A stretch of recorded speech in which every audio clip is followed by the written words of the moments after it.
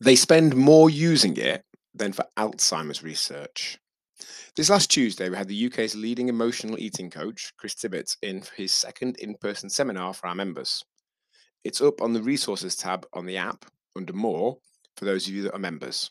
And for those that aren't, this is one of the many things we do for our members, which helps them get amazing life-changing results where they've just wasted money on gyms and or slimming clubs in the past.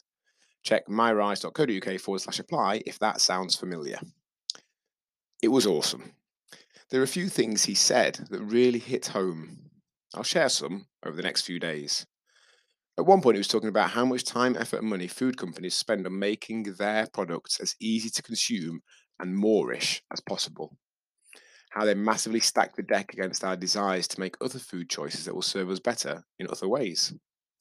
I already knew that food companies perform scans on the brains of people as they're consuming their foods and test and test and test different ingredient combinations, cooking methods, packaging, etc., in order to maximize the firing of those pleasure centers and make it as easy as possible for you to end up spending more of your money on their products.